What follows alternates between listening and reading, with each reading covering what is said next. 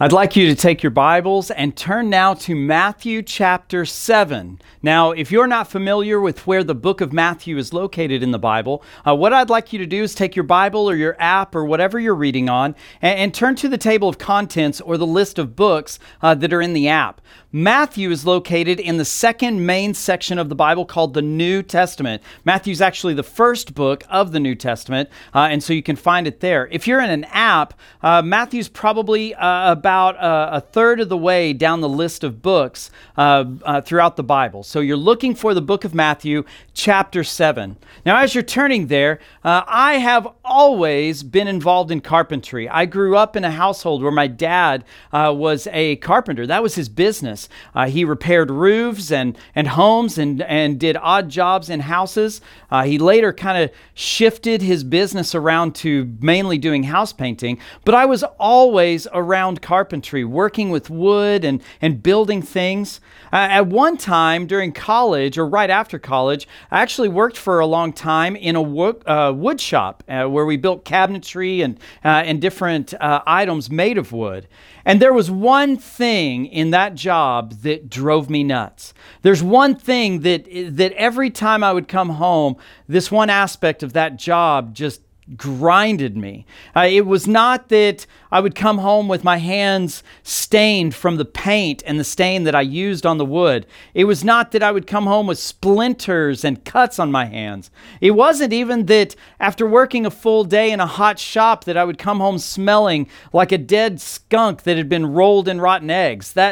Those things were okay. Those were easy to get through. The thing that absolutely drove me nuts is when I would come home with sawdust in my eyes. Have you ever gotten something in your eye like dirt or gravel or sawdust or something like that? There are not many things that I've experienced that are as annoying as having something in my eye. I don't know why that is for me, but it drives me crazy. And interesting enough, some of you know where I'm going. Interestingly enough, Jesus addresses that very thing in today's passage. So take your Bibles or your apps and turn with me to Matthew chapter 7. We're going to begin in verse 1 of chapter 7. So chapter 7 of Matthew, starting in verse 1, it says this: "Judge not, that you not be judged. For with the judgment that you pronounce, you will also be judged. And with the measure you use, it will be measured to you. Why do you see the speck that is in your brother's eye, but you don't notice the log that is in your own eye? Or how can you say to your brother, 'Let me take the speck out of your eye,' when there is a log in your own eye? You hypocrite! First, take the log out of your own eye, and then you can see clearly to take the speck out of your brother's eye. Do not give to dogs what is holy, and do not throw your pearls before pigs, lest they trample them underfoot and turn and attack you." Interesting passage today. It's kind of an over-the-top illustration. So let me kind of just put this in perspective for a moment. The words that Jesus is using here in the Greek language. Now, Matthew, the book that we're reading out of today, was originally written in Greek. And so many times I'll come back to what the original meaning of the Greek word that is used would be. Now, the original word in the Greek for speck that we find in verses 2, 3, 4, 5. The word speck there actually refers to a small piece of wood. It doesn't refer to like sawdust or a tiny little grain generally. It usually referred to a splinter of wood or a little piece of wood. It could even refer to like a stalk from a piece of wheat or long grass. And so the illustration here is that this little piece, while small in my hand, would be huge if I was to stick this in my eye. But Jesus takes that illustration a step further and says, we're hypocrites by pointing out that speck when in reality we have a log in our eye. Now the Greek word for log in this passage can refer to a log like what I'm holding, or it could refer to a wooden beam like what we would think of today as a 2x4. But one way or the other, it means a large piece of wood. Now, this illustration's pretty over the top because can you imagine me not being aware that I have a log in my eye? Jesus is intentional with the huge dramatic flair of this passage, of this illustration. He's being very intentionally here. He wants to be over the top for a very specific reason, and that reason is this. Jesus is trying to show us how completely ridiculous it is when we judge others. And so here's my big idea. If you've watched many of my messages, you know most of the time I give a one sentence, almost like a summary of the main point of my message. And today's big idea is this: be a log remover, not a speck inspector. Let me say that again. Be a log remover, not a speck inspector. We need to understand that Jesus has a plan for the way we evaluate ourselves and evaluate the people around us. A speck inspector is concerned about others when they haven't actually examined their own heart and their own sin, where a log remover is more concerned about carefully examining themselves and is less concerned about the people around them. What do you tend toward? Do you tend to be a log remover or a speck inspector? But there's so much more to this. Let's dive a little deeper into this idea, because this is not the only passage in the Bible that addresses judging. So if you were to go into Matthew 18, verses 15 through 20, or you were to go into 1 Corinthians chapters 5 and 6, you would read extensively about Jesus' teaching, first off through him in Matthew 18, and through Paul in 1 Corinthians 5 and 6. You would read extensively about what we're called to do when it comes to judging others. And so I want to tie all these passages in together because they're all interrelated. First off, Matthew 18, verses 15 through 20, speaks about when we have a brother in sin or a brother who is outside of God's will and God's plan for their lives, that we're supposed to go to that brother or sister privately and offer help to get out of that sin, to repent, to turn away, to say, I see the sin and I'm going this way. We're supposed to go to them privately, offer help, and if they refuse, they say, get out of my face, I love my sin, I want to do this, leave me alone. If they say that, then it says, then take 2 or 3 witnesses with you and talk to them again, offering help, helping them with redemption and turning away from that sin. If they continue to resist, and again, this is about a brother or sister in Christ. This is not about someone who does not know Jesus. I'm talking specifically, Matthew 18 is talking specifically about your interaction with other followers of Jesus. It says if they've rejected you those 2 times, then at that point, take that issue, that knowledge of this person's sin, you're supposed to go and take it to the church and let the church deal with that particular sin issue. And now it's not talking about, when it says go to the church, it's not talking about going to the person who sits next to you at church on a Sunday morning when we're gathered together. It's talking about going to church leadership and letting the wisdom of the leaders of the church figure out how to deal with that sin that has been made aware, brought out. So that's what Matthew 18 verses 15 through 20 says. Then if you fast forward in the New Testament to 1 Corinthians chapters 5 and 6, you're going to read a passage that Paul writes to the Corinthian church where he's pretty much condemning them for accepting, for condoning sin within their church. And he goes on to talk about how if you've got someone in sin and they're not willing to step away from the sin, then you're supposed to take certain actions with that person.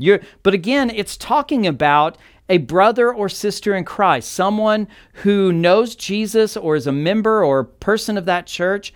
If that person is in sin, then you're supposed to allow the leadership of the church to work that out with that person, to help that person get out of that sin.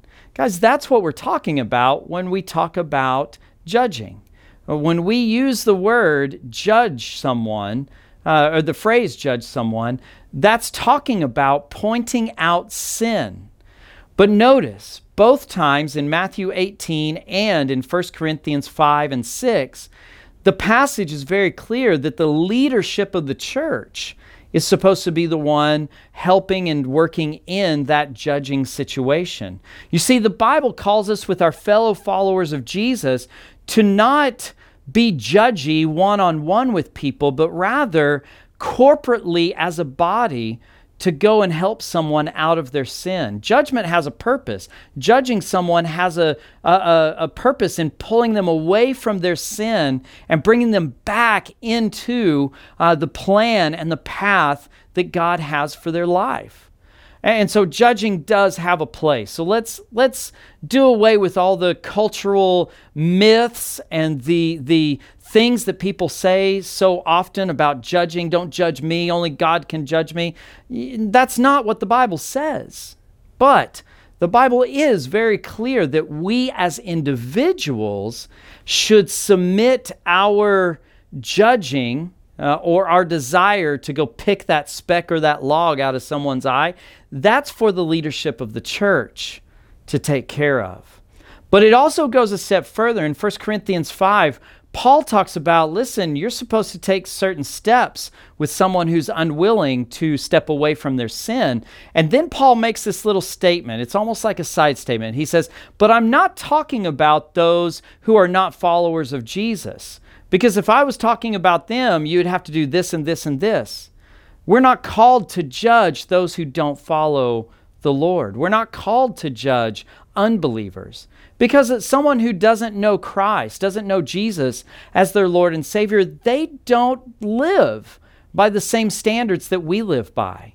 We know what sin is because we live by this book, because we live by the wisdom and the plan and the instruction and the love that God has given us through His Word.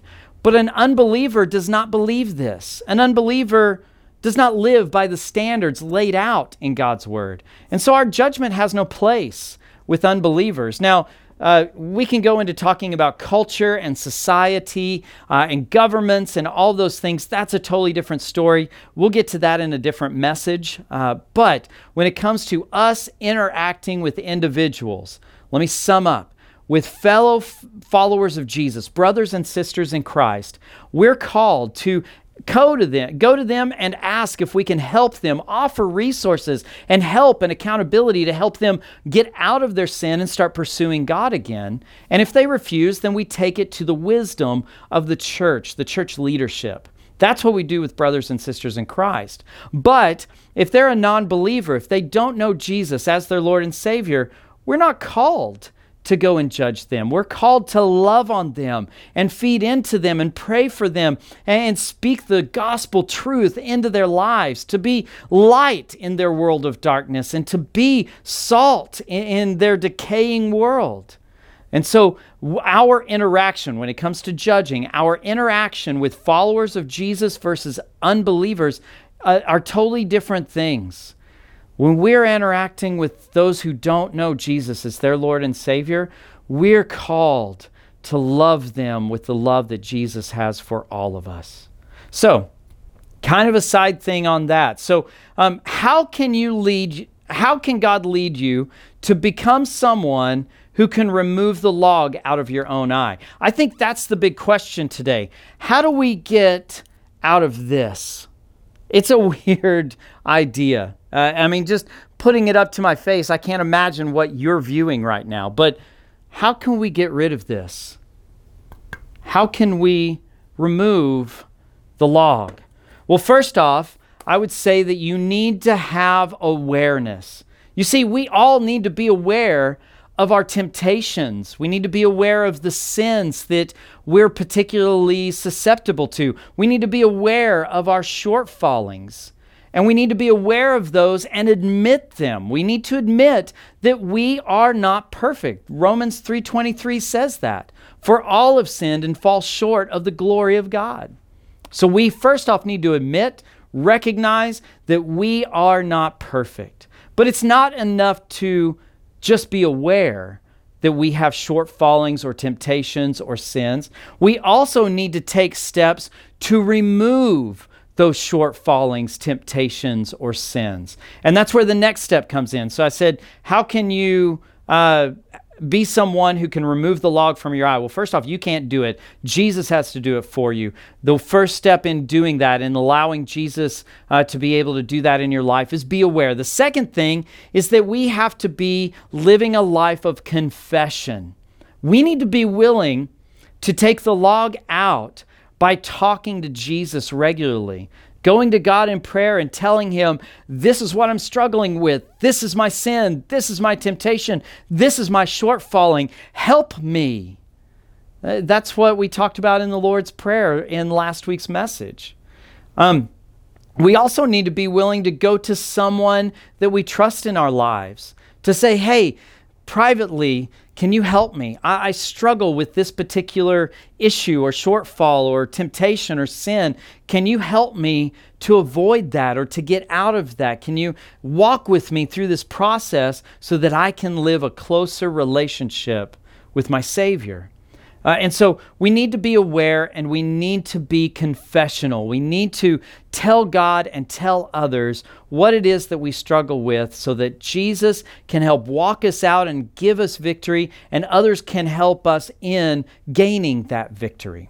Now, that's what the speck versus the log is talking about in this passage. But I want to spend some time talking about verse 6. So take your Bibles or your apps and read with me again that last verse that we read. Chapter 7, verse 6 says this: "Do not give dogs what is holy, and do not throw your pearls before pigs, lest they trample them underfoot and turn to attack you."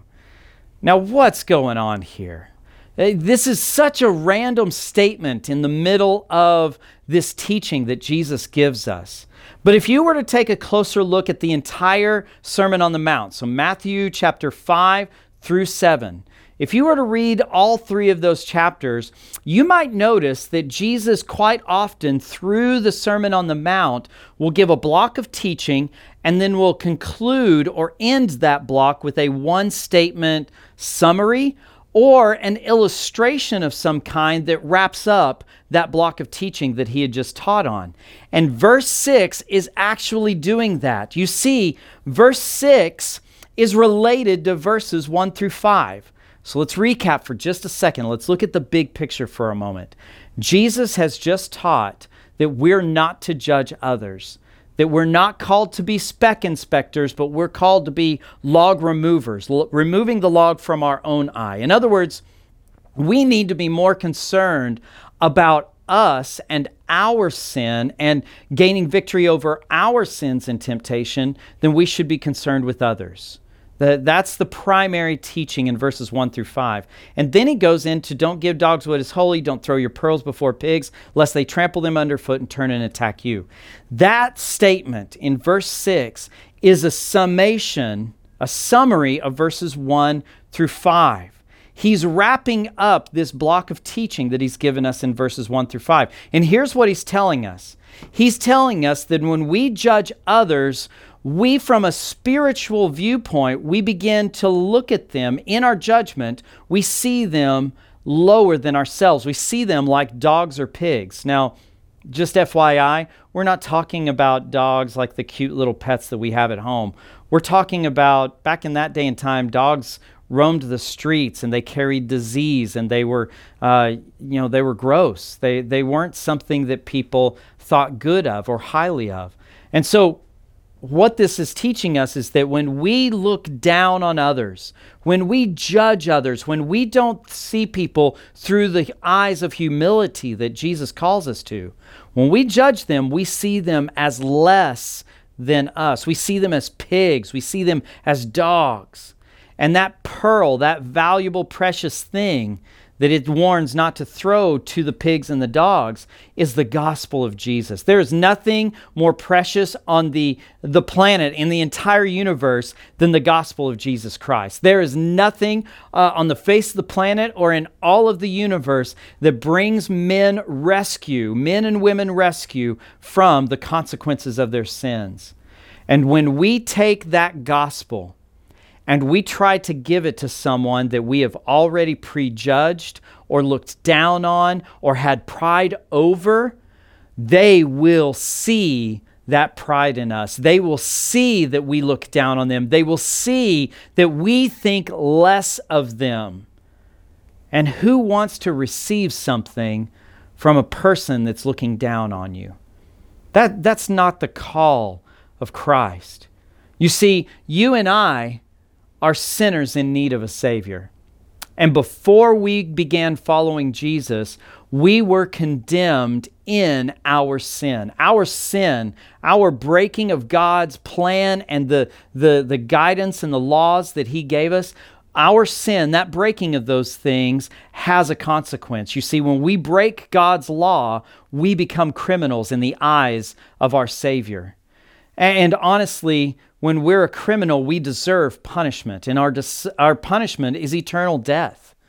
But Jesus came along, and through His sacrifice, through the giving of His blood, the shedding of His blood, He forgave our sins. He took that consequence, that punishment that we all deserve. He took that punishment and He took it on Himself. He paid the punishment, the price that we were supposed to pay. And when He paid that, we became rescued from our sin and the consequences of our sin. And hear me right now. If you don't know Jesus as your Lord and Savior, Jesus wants to rescue you from your sin. You see, He didn't just die and remain in a grave. He died on a cross, and when His blood was shed, that blood was a sacrifice that cleansed us, that forgave us of our sins.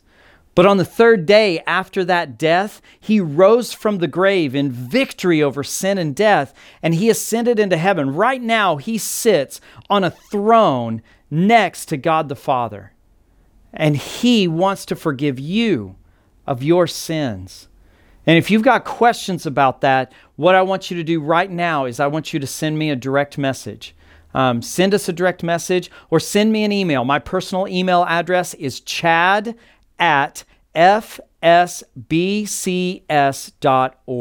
chad@fsbcs.org. I want you to stop what you're doing right now, and I want you to send me a direct message or send me an email right now, and I want to talk to you at this very moment. I want to have a discussion and answer any questions that you might have about what a life-changing relationship with Jesus looks like. So right now, stop what you're doing. You can ignore the rest of the message. I want you to right now reach out, send me a direct message or an email, and let me explain this in a little more depth. You can know where you will go when you die. You can be forgiven. You can receive eternal, perfect existence in relationship with God. You can go to a place of perfection.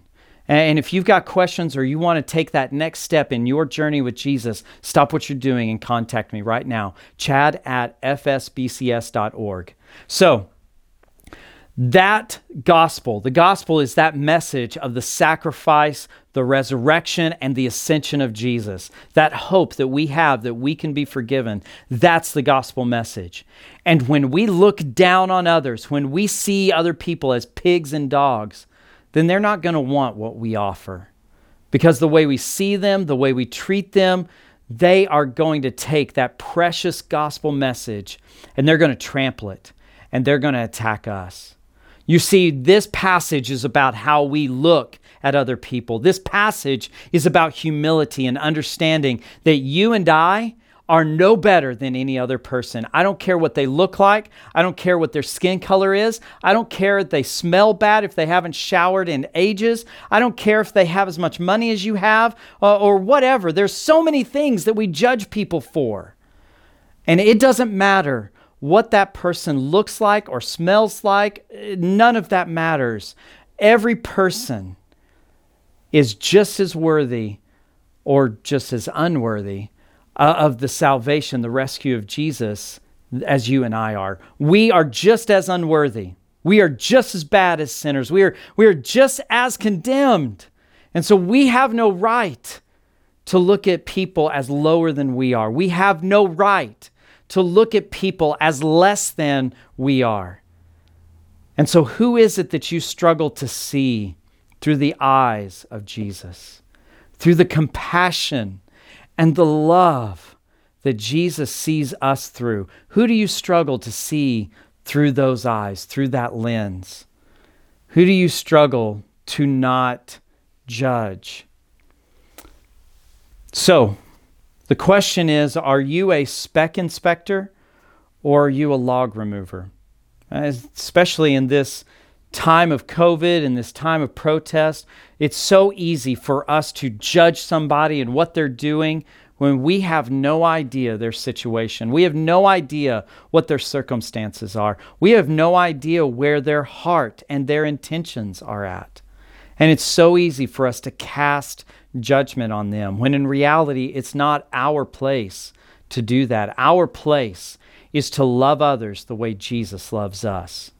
Even when we were sinners, even when we were enemies of Jesus, He loved us and gave His life for us. And we should be looking at others that way.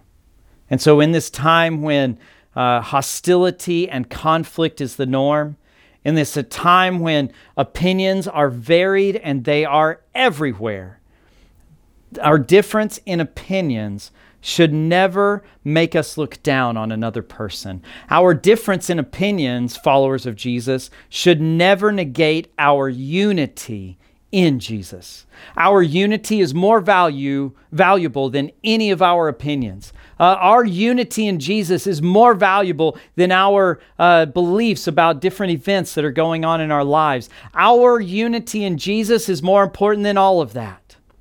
And so today, we should call ourselves to always treat one another the way Jesus treats us, with love, with respect, with mercy and grace, and with kindness. So take a moment. Remember, I said you need to be aware and you need to confess. In order to get that log out of your eye, we all need to be aware of what our sins are and how we look at people, how we judge people. And then we need to be confessional. We need to go to the Lord. And we need to pray for forgiveness, and we need to ask for His help to get away from that sin. And maybe, probably, we need to go to someone and say, I need your help getting out of this. Will you help me? Will you hold me accountable? Put yourself in the shoes of the person that you disagree with, maybe, and see them through love rather than through judgment. I think this passage teaches us, rather than judging someone and looking down on someone, we need to spend more time just focusing on loving others. So where do you struggle to love others, especially those who disagree with you? Where do you struggle to show and extend love and kindness? Guys, it's okay to disagree, but that disagreement should never divide us, especially as followers of Jesus in the body of Christ. So we're called to put our judgment aside and to love and respect and show kindness to one another. Will you do that this week? Will you choose to love rather than to judge? Will you join me in prayer? Almighty God, thank you so much. God, we thank you for your Son. We thank you that He was so willing to come and pay such a hefty price so that He could love us and forgive us. And Lord, we pray that you would help us to see others through the eyes that you see us, that you would help us to see others through the eyes that you see them, that you would help us to have compassion and empathy and love towards those who are different than we are and those who are like us. Lord, those we disagree with, those that we've had hostile interactions with in the past, we pray that you would help us to love them. That no matter what we do, we would choose love rather than division. That we would choose unity rather than hostility. So Lord, we thank you for this opportunity. We thank you for what you've done for us. And we pray all of these things in the name of Jesus Christ, our Lord and Savior. Amen.